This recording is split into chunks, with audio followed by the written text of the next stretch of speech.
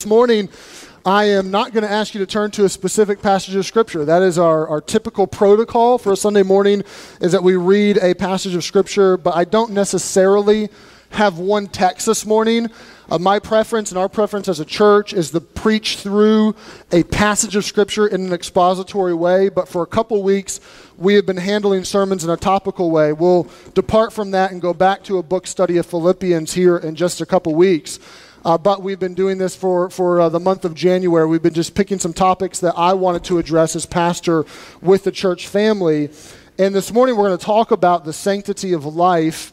You could also just call it an abortion sermon, but really I prefer to call it the sanctity of life. And before we begin to unpack this subject, I want to just preface the sermon by saying we understand biblically and just from a common sense standpoint, really, that a man is made up of two components. You're made of a material and an immaterial part. That the creation account tells us that God forms man out of the dust of the ground and breathes into man the breath of life, and he becomes a living soul. So we understand that there's a material and immaterial part of man. We also understand that the Bible places the highest premium on the immaterial part of man, on the soul. And what shall it profit a man if he gains the whole world, but he loses his own soul?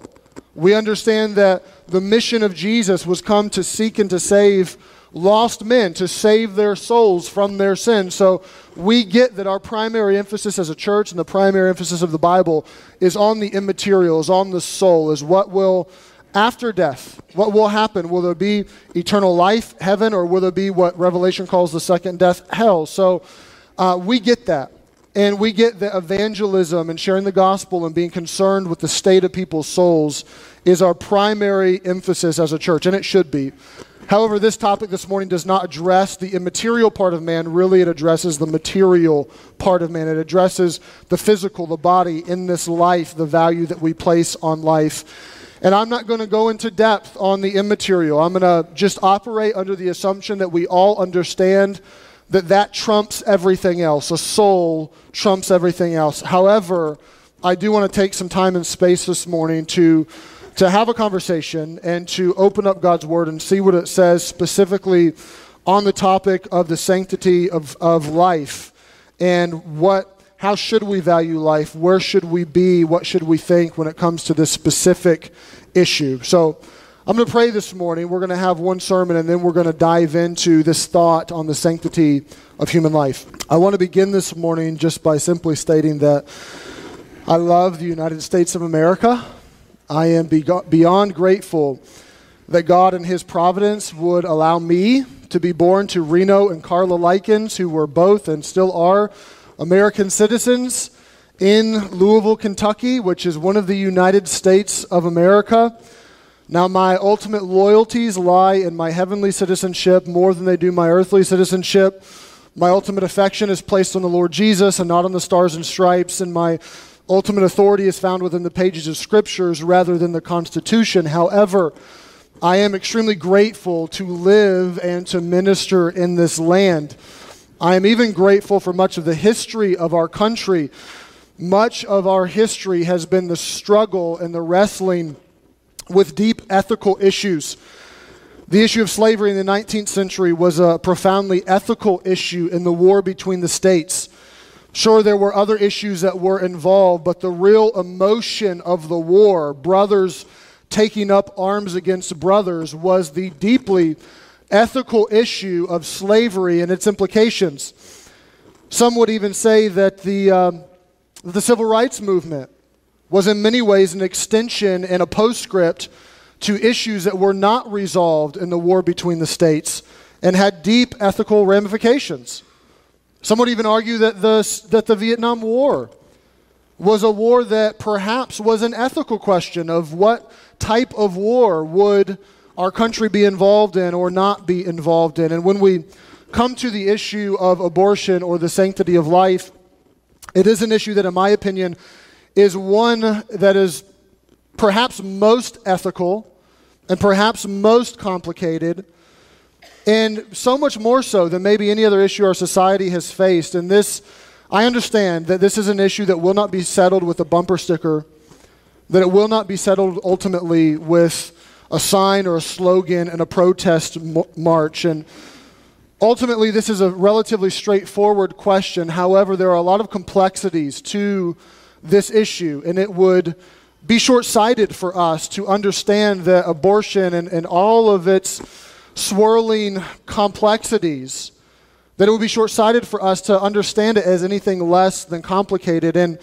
abortion, in my estimation, is complicated for a few reasons. First of all is because it involves the rights of women. This is an issue that has dramatic ramifications for women. And women must go through what even the scriptures call the travail of childbirth. And a woman's body obviously houses a child until that child is born, and that is not something that we can ignore entirely or even oversimplify. I would say that abortion is complicated because it also involves the right to privacy. There are many people who resent the government being at all involved in matters that they deem to be deeply personal, and government overreach is often assumed.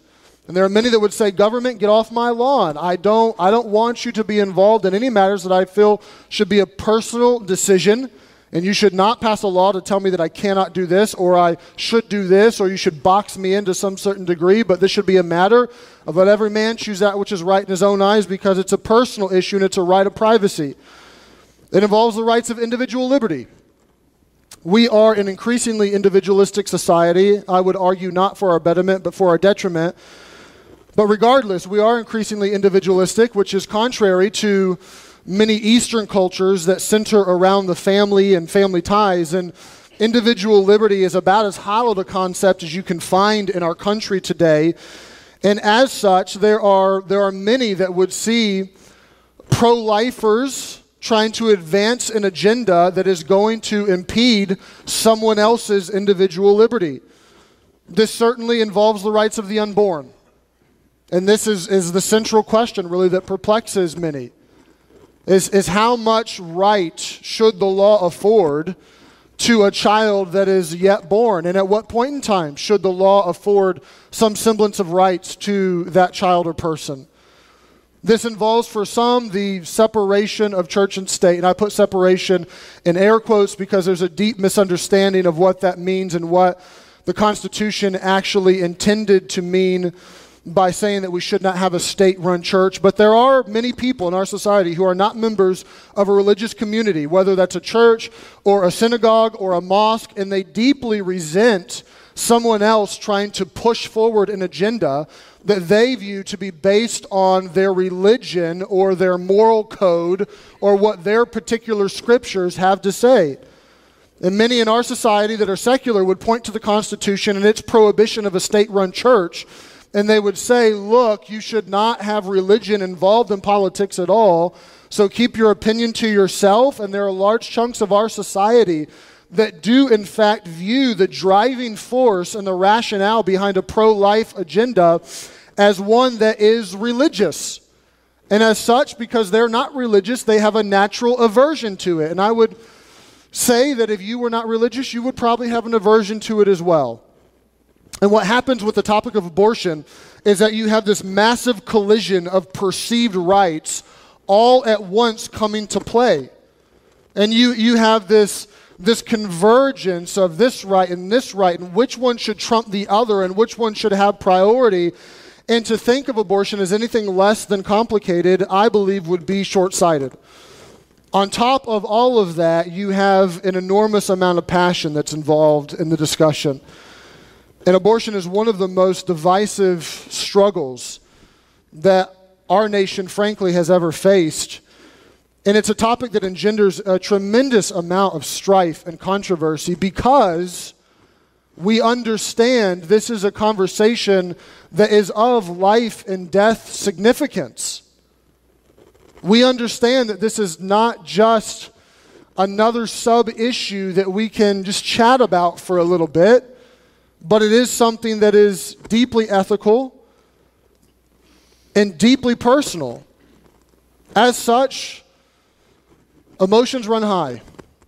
Many times verbal bullets will fly, hearts will be set ablaze, and passion is not to be found lacking in the discussion on abortion. I will even admit to you this morning that I find my own heart difficult to rein in. And this is a topic that engenders more heat than light oftentimes. And my goal this morning is not to be all heat and no light. My goal is to have an honest conversation and an honest dialogue on this. But I would be dishonest if I didn't say that it is in my own personal heart that the current of my emotions has pulled me deeply towards a gamut of different emotions throughout the week. And there have been moments in my own study that I just had to stop and pray, even cry a little bit. And it is something that engenders deep passion. And I understand, frankly, that someone who takes a pro-choice or pro-abortion stance doesn't care that I have some tears. I get that. I honestly do.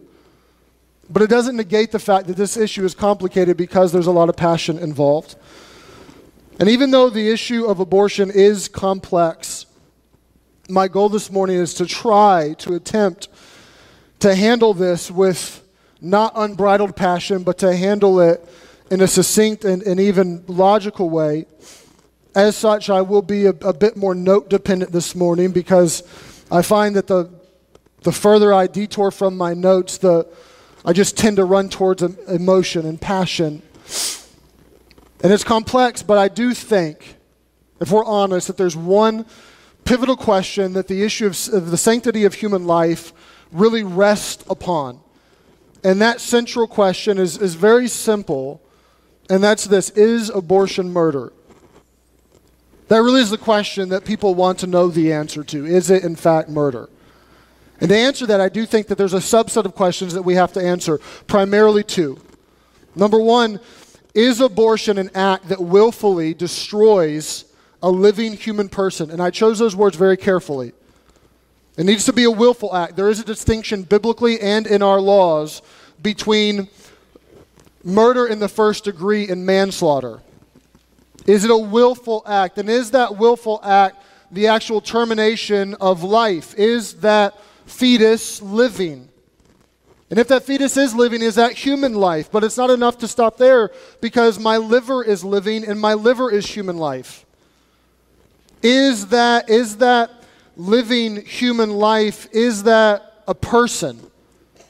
Is there an actual individuated person inside of that mother's womb? And this is an important distinction to make, because we must understand that those that would take a pro-choice or a pro-abortion stance would not see that quote-unquote fetus as an actual individuated living human person. I have yet to meet someone that was a proponent of a pro-choice stance that said, I believe that that's an individuated person, that there actually is humanity there, and that we have the right to murder that person.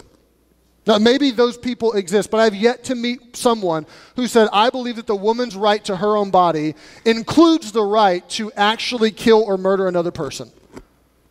So for those that would have a pro-life stance, we must understand that the other side of the argument doesn't view that person as a person. And that's important to remember if we're going to have any sort of honest dialogue with our coworkers or our neighbors or our family or someone that would have a different viewpoint than us. If we can't agree that that is, in fact, inside of a woman, a living human person, then we have to answer the question that seems to perplex us at this current moment in time, and that's, when does that child become a living human person? At what point in time can we actually say that life begins? And even that is complicated, because we as a society, we don't agree on our authority sources. We as just a whole, as a society, do not look to the same sources of authority to weigh in and answer the most fundamental questions that are perplexing us. So there are a lot of authority sources. Primarily, I believe there are three. There are those that will look to the Bible as their primary authority source, and they would have the opinion, as I do, that, hey, God said it in His Word, and that settles it. But it would be ignorant for me or for us to ignore the fact that there are a multitude of people whose consciences are not held captive by the Word of God. And nor should they be, because they're not Christians. It's unreasonable for us to expect that the Word of God would have a weight over them. And beyond that, it's a little complicated because there are a few inside of Christian circles that would have a different opinion, that would not be a pro-life, but would be a pro-choice stance inside of Christian circles. Now, that's a minority, and I would say shame on those people that are, because there has been great continuity from the first century all the way throughout church history. There have been very few issues that have so united the church broadly, that have brought together evangelicals and the Pope on the same issue that we agreed on. So there are those that look to the Bible as an authority source, but there are those that don't care what the Bible has to say, and they look to science as an authority source. And they say, I want to know what natural law has to say. I want empirical evidence before I can make a determination on, is that actual living human life and a person, and if that is a person, when does that begin? But even those that would hold science in a high view would have to admit that there's some questions that science is vague on. The science cannot answer, or at best is fuzzy. There are those that say, forget the Bible and forget science, I'm just going to take my cues from the government. I'm just going to look to governmental decisions. If the government says no, I say no. If the government says 24 weeks, I say 24 weeks. If that's what the law of the land is, then that's what I'm going to use to guide my ship.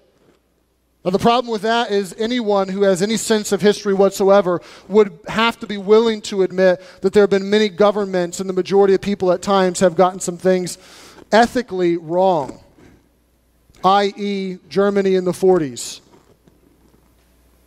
And it's unwise for us to take our cues on what we believe about a sense of morals or ethics strictly by what the majority says or by counting noses.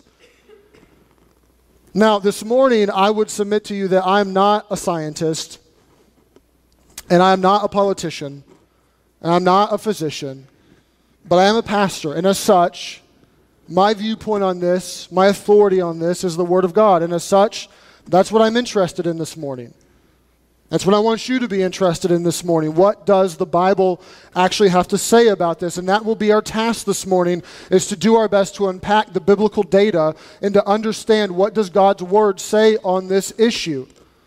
There will be times, however, that I will appeal to science, or I will appeal to general logic to try to help us understand and to maybe put some arrows in your quiver to have in a conversation with some other people.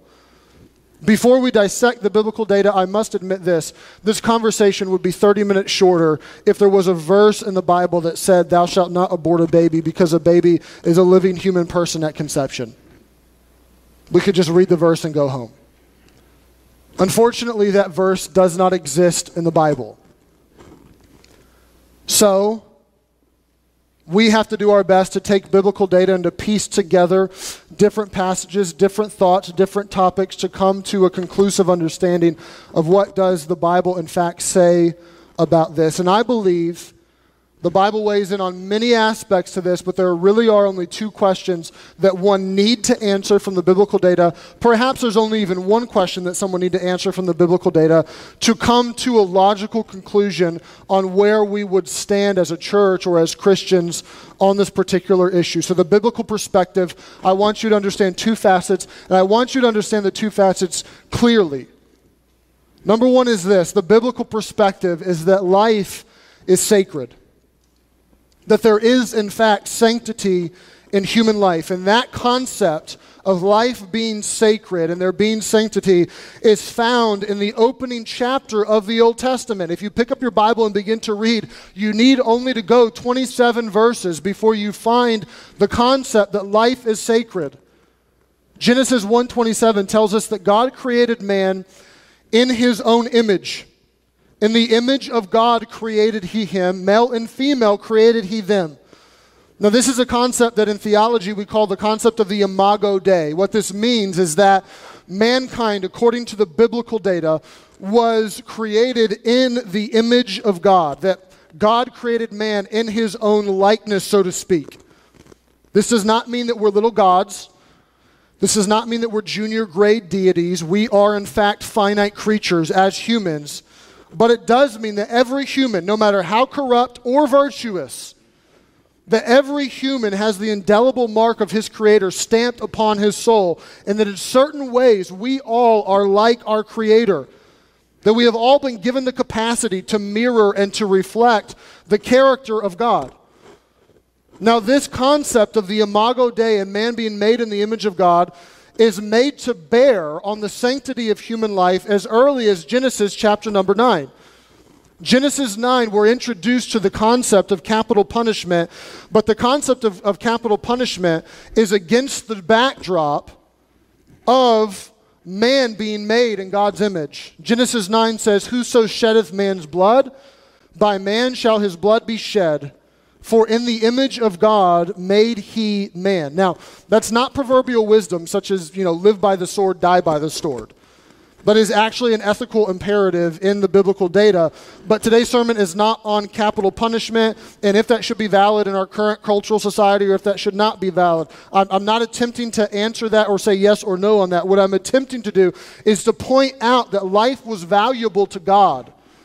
And life was so valuable that he said, if you take a life, I am going to require your life of you, that you actually forfeit your own right to life, because that person is made in my image and there's a value there.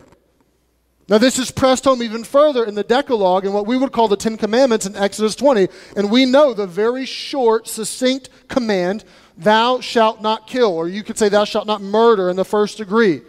Genesis 21 and 22 elaborate on what exactly that means and makes it clear that it's not talking about manslaughter or war, or it's talking about murder in the first degree. And once again, God, as he establishes the concept of thou shalt not kill, he enjoins the penalty of capital punishment to that, and he does so because there's an understanding that man is made in the image of God, that the Imago Dei is something that we should hold of great value. And God is saying in the early chapters of the Bible that mankind is so valuable that an attack on a man is in fact an attack on God himself, that you are attacking an image bearer, that you are attempting to devalue life or take away a life that's made in my image. And Darwinian theory and evolution would say esteem men because we're men. The biblical data does not say that. It says esteem man and hold life and value because man is made in God's image. Because we are image bearers of God, and that has extreme value. Now, Jesus in the New Testament takes this concept and he pushes it even further to help us understand the supreme value that a human life has. In the most famous sermon ever preached, the Sermon on the Mount, in Matthew 5, Jesus says this. He says, "Ye have heard that it had been said of old time, thou shalt not kill." Jesus says, you know the command, you know the Ten Commandments, you know thou shalt not kill.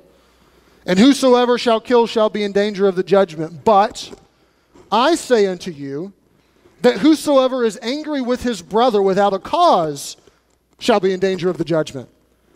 And whosoever shall say to his brother, Rakah, shall be in danger of the council. But whosoever shall say, thou fool, shall be in danger of hellfire." Now, that's one of the strongest statements that Jesus ever made ethically. And what is Jesus saying here? Jesus is saying, don't think that you've obeyed the law if you just have not murdered somebody. Jesus is saying, you are to hold life of such value, rooted in the command, thou shalt not kill, of such value and sanctity as human life, that you should do nothing to harm human life. That I'm telling you that if you're angry with your brother unjustly, that you're devaluing human life based on the concept, thou shalt not kill. I'm telling you that if you slander someone, that you're devaluing human life. If you'll say to your brother, Rakah, if you'll slander them. What Jesus is saying, that beyond just thou shalt not murder somebody, the deeper implications of the prohibition to not kill other people is that there's an expectation of the opposite. That what the law says in the negative, thou shalt not kill, means that the opposite is implied in the positive, that we should value life. Don't kill the negative. Positive means value and hold and esteem life of the greatest regard. This is the theological underpinning for much of Jesus' ethical teaching on how we treat other people. This is why, because there's such an emphasis and such a supremacy given to human life in the Bible. This is why Jesus can tell us, love your neighbor as yourself. This is why Jesus can make the statement a few verses later that if someone persecutes you, don't hate them, bless them. If someone uses you, pray for them. If someone's your enemy, don't be against them, but love them. Now, how could Jesus say that? Because he understood the real ethical foundation for those commands was not just don't take life, but it was value life to the highest degree. That know that life is sacred, know that there is sanctity contained in any human life. Now, I would submit to you that even those who do not hold the Bible in high regard would have to give credence to this thought that life is sacred. Even someone who took their cues from science would have to acknowledge that scientific data pushes us to the thought that life is sacred. Anthropologists for long have acknowledged what some have called the law of the nations. That as we look at different societies in our current, in different cultures in our current slice of time, but even if you start to look at societies all throughout different courses of time, or you look at different religions and their credences and their practices, what are some commonalities that we could find that have bound humanity together? What are some things that have really been ethical teachings that have been the norm across all of civilization? And one of those commonalities that they have found in the law of the nations, and a major commonality, I might add, is that there's a command just pervasive in human history: don't murder people. All societies have basically had this adherence to life is sacred and life is valuable, so treat it as such. Immanuel Kant, an 18th century philosopher, he was a German guy who loved science much more than he loved the Bible, called this a sense of oughtness.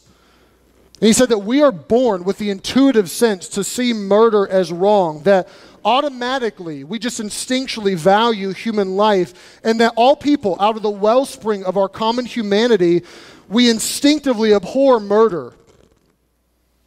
Even the law of self-preservation in science would cast a shadow on the thought that life is sacred. It's very easy to observe that even in plant life and vegetation and in animal life, that there is a struggle for life and there is a struggle against death in all of our universe. So I'd have to think that even someone who loved science more than they loved the Bible would have to see that life is valuable. If someone didn't love the Bible and didn't love science, but they loved our governmental law, I'd have to think that they would see that life is valuable. Our founding document said that we hold certain truths to be self-evident. There are particular truths that you don't need a college education for. You don't need to be a philosopher to understand. And among those truths are life, liberty, and the pursuit of happiness. I don't know if the framers of our founding documents intended to put those in order of importance, but I would have to think that perhaps they thought that life was first and liberty was second and the pursuit of happiness would have been third. Government should take very seriously its responsibility to wield the sword, so to speak, and its responsibility to protect life. And by and large, I feel that our government does a good job of this. Not completely, but by and large. This is why we count the cost very deeply before we enter into war.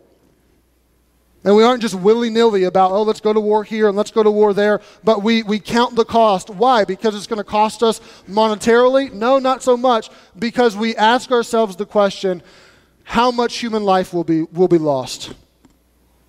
This is why as a government we even have a law that you can't take your own life. You don't have the right over your own body to commit suicide according to the laws of our land. Why? Because we understand life is valuable. This is why murder in the first degree has an extreme punishment attached to it. Life in prison, or in some states, capital punishment. Why is that the case? Because we understand instinctively as a society that life is valuable. Now, I dwell on this point, the sanctity of life, from multiple angles and try to cover it from different facets for a reason. Because let's suppose for a moment that we could not answer the question, where does human life begin?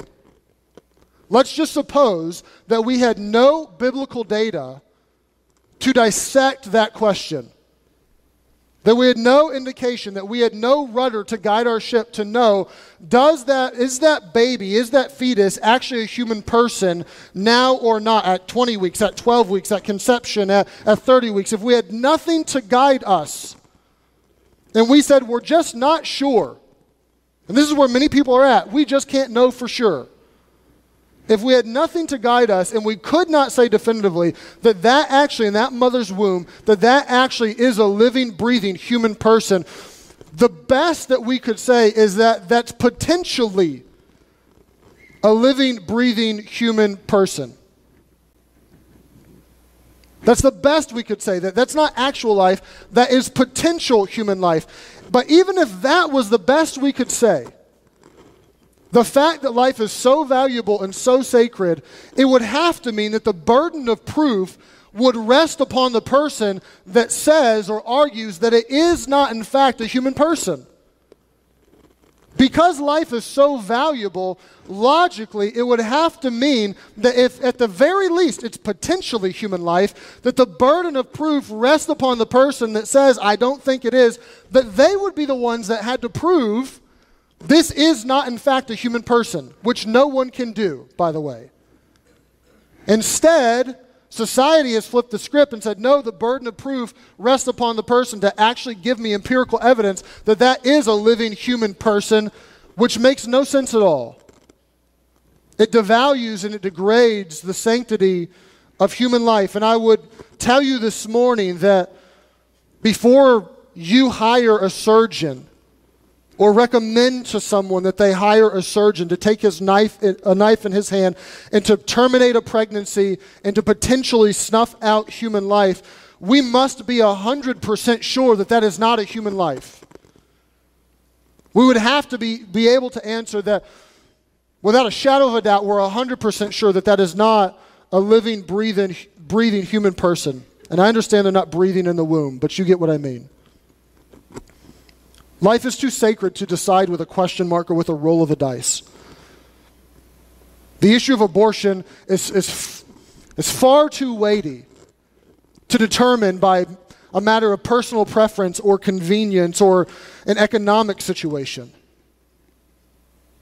We have to understand that Bible, science, government, it doesn't matter. It all tells us that life is sacred and life is valued. But beyond that, I would submit to you this morning that the biblical data suggests to us and tells us that life begins at conception.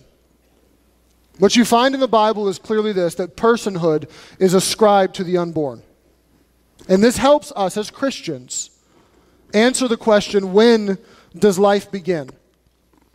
Now, anyone with an IQ above 5 would have to at least admit, no matter what your authority source is, would have to at least admit that there is a continuity between prenatal and postnatal life. That is something that is self-obvious. It cannot be disputed.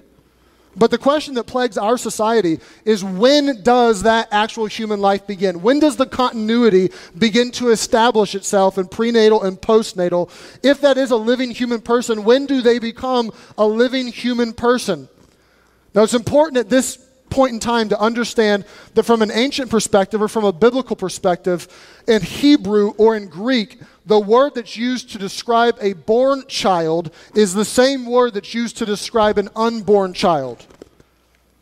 That prenatal life and postnatal life have the same term that describes them. It's a relatively modern invention that we would begin to describe an unborn child in different terminology, that we would use fetus.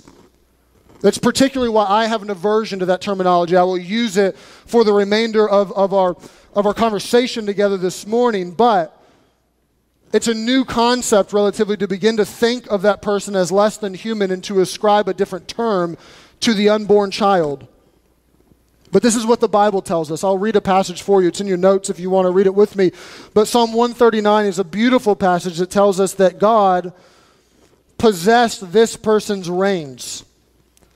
Thou hast covered me in my mother's womb. I will praise thee, for I am fearfully and wonderfully made. Marvelous are thy works, that my soul knoweth right well.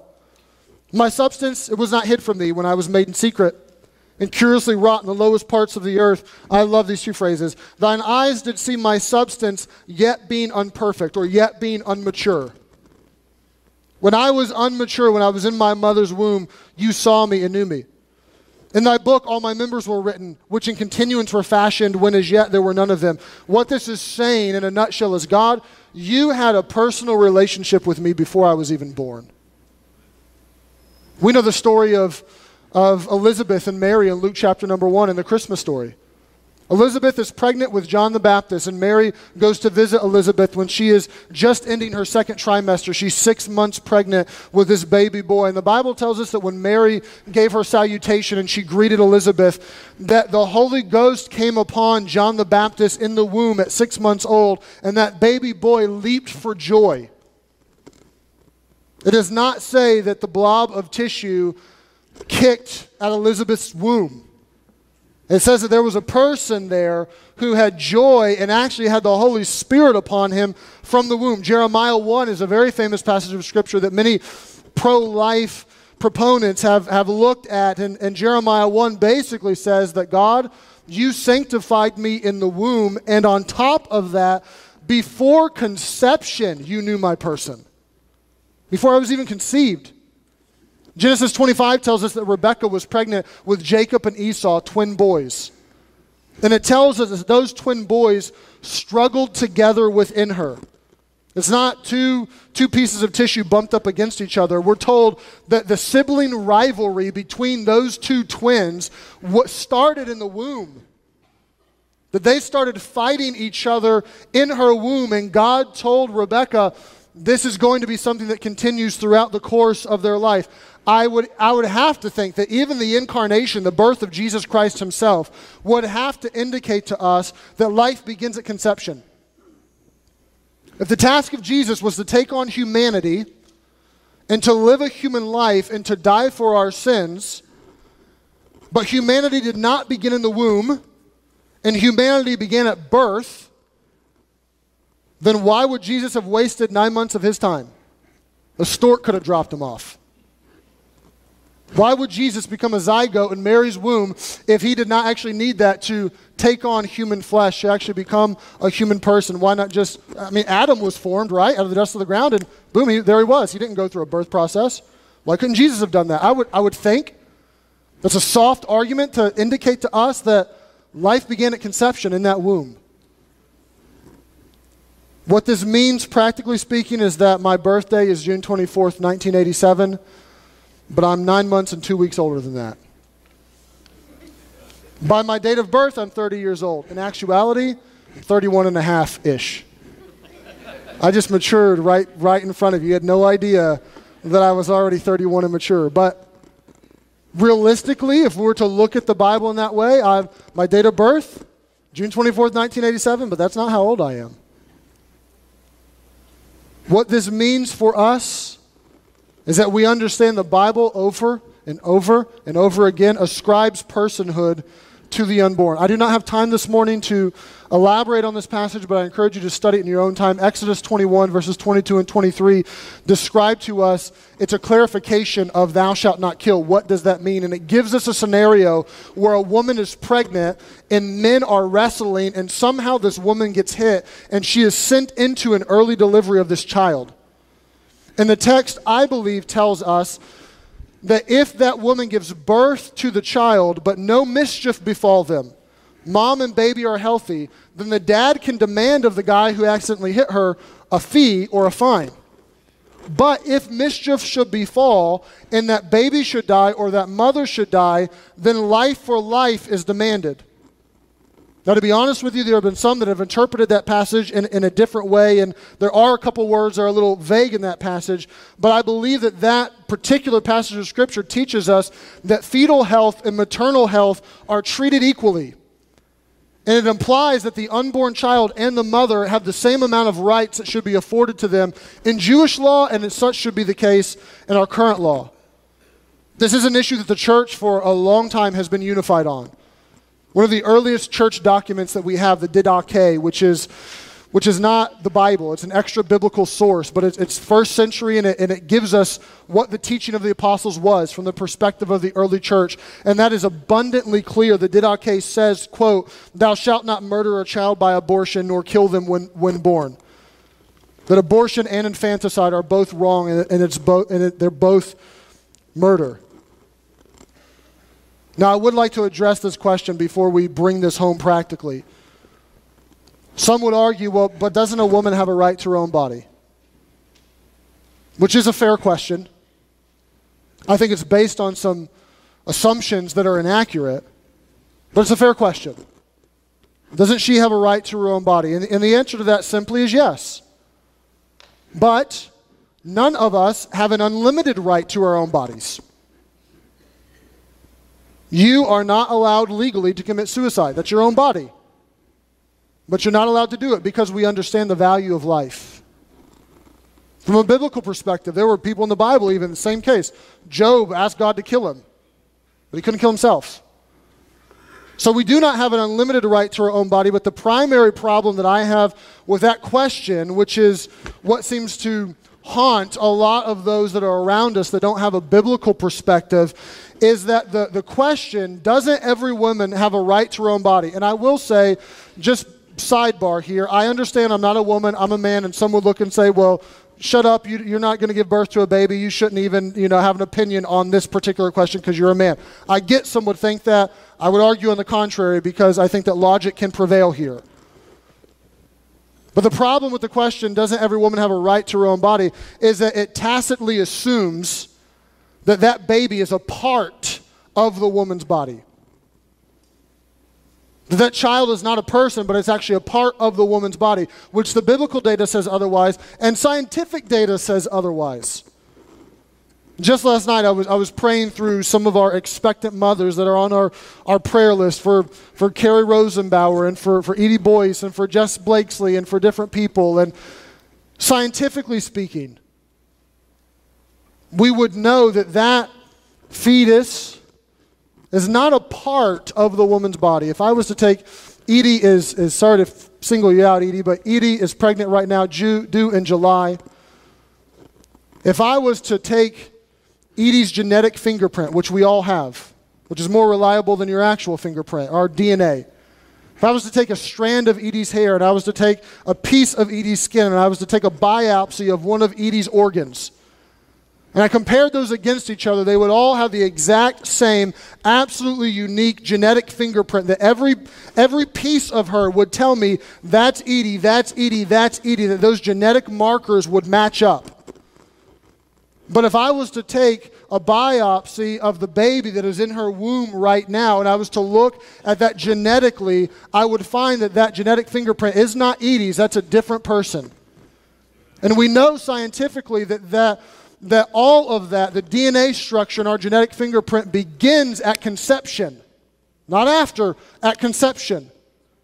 Sure, there are other things that begin to happen, but even from a scientific perspective, our law right now is based on viability of 24 weeks that you can abort a baby, but 18 to 25 days after conception, there's a discernible heartbeat in a child. Now, we all understand that's important, particularly if your heart stopped beating right now. You get that. 8 weeks after conception, fingerprints and brain waves are present. 12 to 13 weeks, that baby sucks its thumb and recoils from pain. So the only way that you give this a fair shake and you come out on the end that, well, we could, somewhere in the middle of this pregnancy make a line of demarcation is if you just took your cues from the government. That's the only way. The government law is, in my estimation, entirely illogical. It's based on viability. Viability decades ago. Right now in Pennsylvania, after 24 weeks, an abortion is not permitted, which I am thankful that is at least the case, but it doesn't negate the travesty of the matter. Right now, the law is at 24 weeks. That was back then, if a baby was born, at what point in time could that baby potentially survive? Now, the problem with that is that that's a moving point. We have babies that are born now at 21 weeks and survive. And the problem now is that the law would seem to say that, well, a few decades ago, that baby became a person and was afforded some rights at 24 weeks. But now that baby becomes a person and is afforded rights at 21 weeks. And what we're in essence saying, according to the law, is that people used to become people at 24 weeks, but now people become people earlier than that. And anyone who has any sense of rationale would have to admit that that's devoid of logic. That there's no universe in which that makes sense. So I guess the primary question for this conversation that has burned in my heart for some time now is, where does this leave us? As a pastor, as Christians, as a church, as people, where does this leave us? I would think this, first and foremost, that we're not dispassionate people. We're created with this sense of our understanding couples to our emotions. And it's difficult to look at this topic and to try to think and dwell on it for a few moments this morning and to treat it in a sober or a cognitive way. And in my estimation, where this leaves us, as you look at just common sense, but especially as you look at the Bible, where this leaves us is that abortion is an evil of monstrous proportions. That abortion is, in fact, murder. That it is something that we cannot ignore. It's a profound ethical issue, perhaps the most profound ethical issue that does face our culture and our nation today. And it's a sad but true statement that today the most dangerous place inside of our land is the mother's womb. Where now we live in a day and age where some have attributed or called this a modern day Holocaust.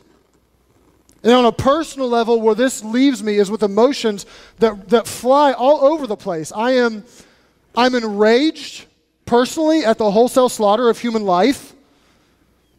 I'm a bit fearful at the divine judgment that potentially awaits us because we as a people have allowed this. I'm perplexed that the nation that I love, honestly love, and hold near and dear to my heart and feel does a decent job of valuing human life could allow this to happen.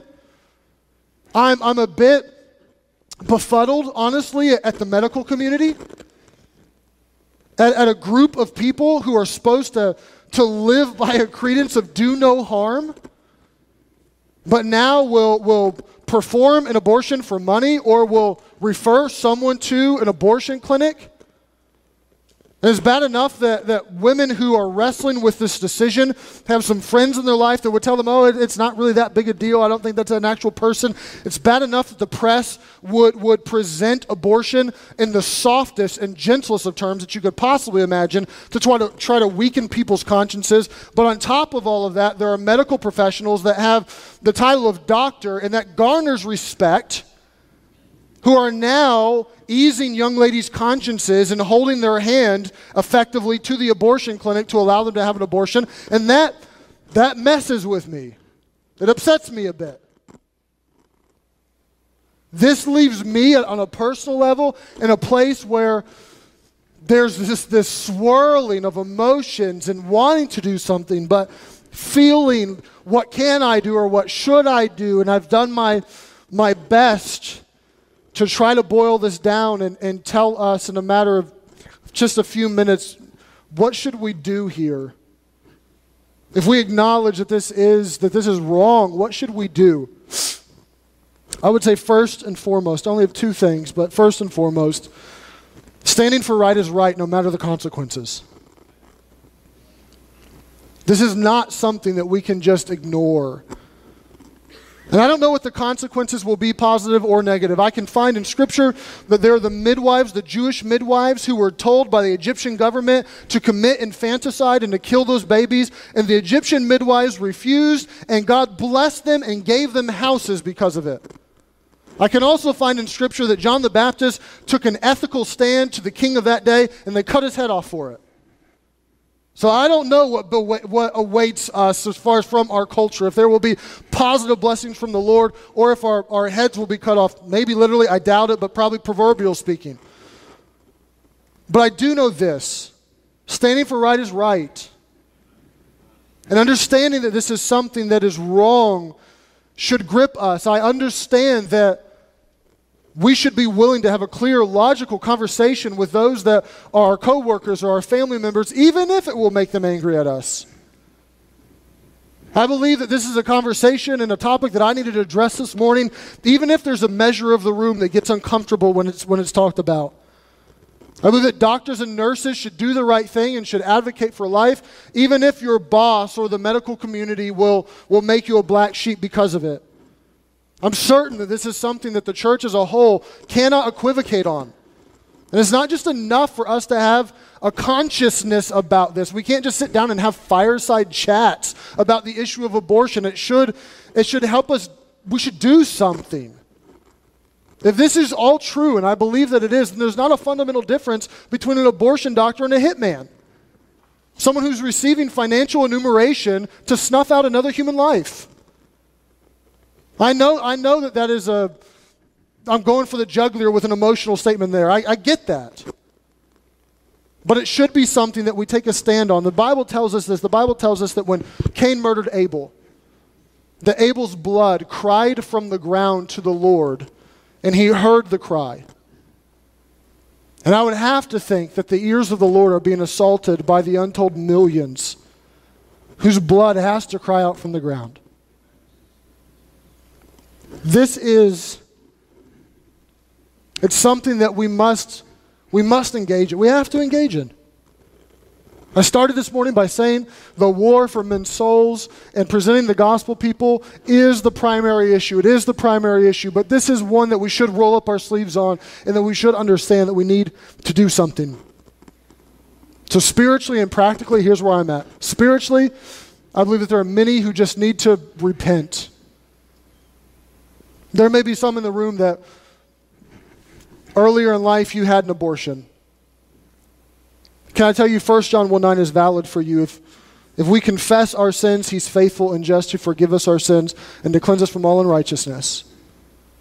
God's grace is sufficient there, and I'm not going to water it down. I'm not going to tell you, oh, it's no big deal. It was just a little mistake. Don't worry about it. I'm not going to say that, but I am going to say that it's not an unforgivable sin, and that you can confess it, and that you can move forward in victory in Jesus Christ, and that you would be accepted by him and by the church as a whole. Perhaps it's beyond that. Perhaps it's you recommended to someone to get an abortion. Perhaps you had the opportunity to steer someone towards life, and you kept silent and you shut your mouth, and you opted not to steer someone that way. Perhaps you're a medical professional in the room, and out of sake and convenience for your own career, you have been silent and you have been scared to say anything. Perhaps you're like me and you feel as though you've been a little indifferent for too long. Whatever the case, if any of those hit home, I would say confess and repent and say, Lord, help me to engage in this. But practically speaking, I do think that there's a task for us. I think there's something that we can do. At the very least, we can pray.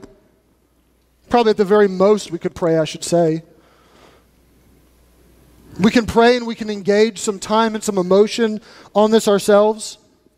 I personally can think of no greater issue that should determine who you vote for or do not vote for. And I'm not trying to make you a pro-life Republican, but I do believe with all my heart that that's the greatest issue that should determine who, in fact, you're casting a vote for that's going to push forward legislation on this issue. I think it would behoove us to call and to write and to lobby and spend some time talking to our government and our lawmakers on a consistent basis. I think we should speak up. I think we should dialogue about this with other people. That we should have a conversation and not just all heat and no light. There should be some light and there should be an honest conversation with people, but we should speak up and be passionate about it. I think that we should do something. In our church, we have done some things over the years, but I'd love for us to continue to do some things and to do more things on this issue. I'm grateful that we've been a part of a March for Life and joining tens of thousands of people in D.C. and doing that. I'm grateful that we've taken up offerings for the Tri-Life Baby Center in Lower Borough and tried to be a help and a buttress and a support to them. But I feel that there is more that we can do. We can't make this our primary focus because the gospel is. But we can do something. In my own life, I'm looking at what I need to be more involved. I need to speak up. I need to do so. And I hope that you feel the same way. Just this week, it was a mailer about 40 days of civil protest and praying that's going to take place in front of Planned Parenthood for 40 days, starting here at the end of February and into March. Honestly, and I'm ashamed to say this, but honestly, in previous years, I would have gotten the mailer. I get 1 million mailers every week. I would have gotten the mail and I would have thrown it in the trash and thought, one more thing to do. But I looked at that. I've never protested anything in my life, honestly. I've never done some civil stand in front of somewhere, and the thought of doing one threatens me and scares me and makes me really uneasy, honestly. But I'd love for us to be involved in it. I don't know what will become of it, but I'd love for us to try. I'd love for us to pray. I'd love for us as a people, corporately and individually, to not be content to be indifferent, but to do something. And this morning we're gonna switch gears in a moment. We're gonna sing a little bit and take up an offering, and we'll have some announcements, and the emotion of the moment, the heaviness of the sermon will change. I get that, but I hope and I pray that our hearts are stirred. That we can't look at this in the face and say, I'm not going to do anything. But that we rise up and somehow we influence change on an issue that change needs to be influenced.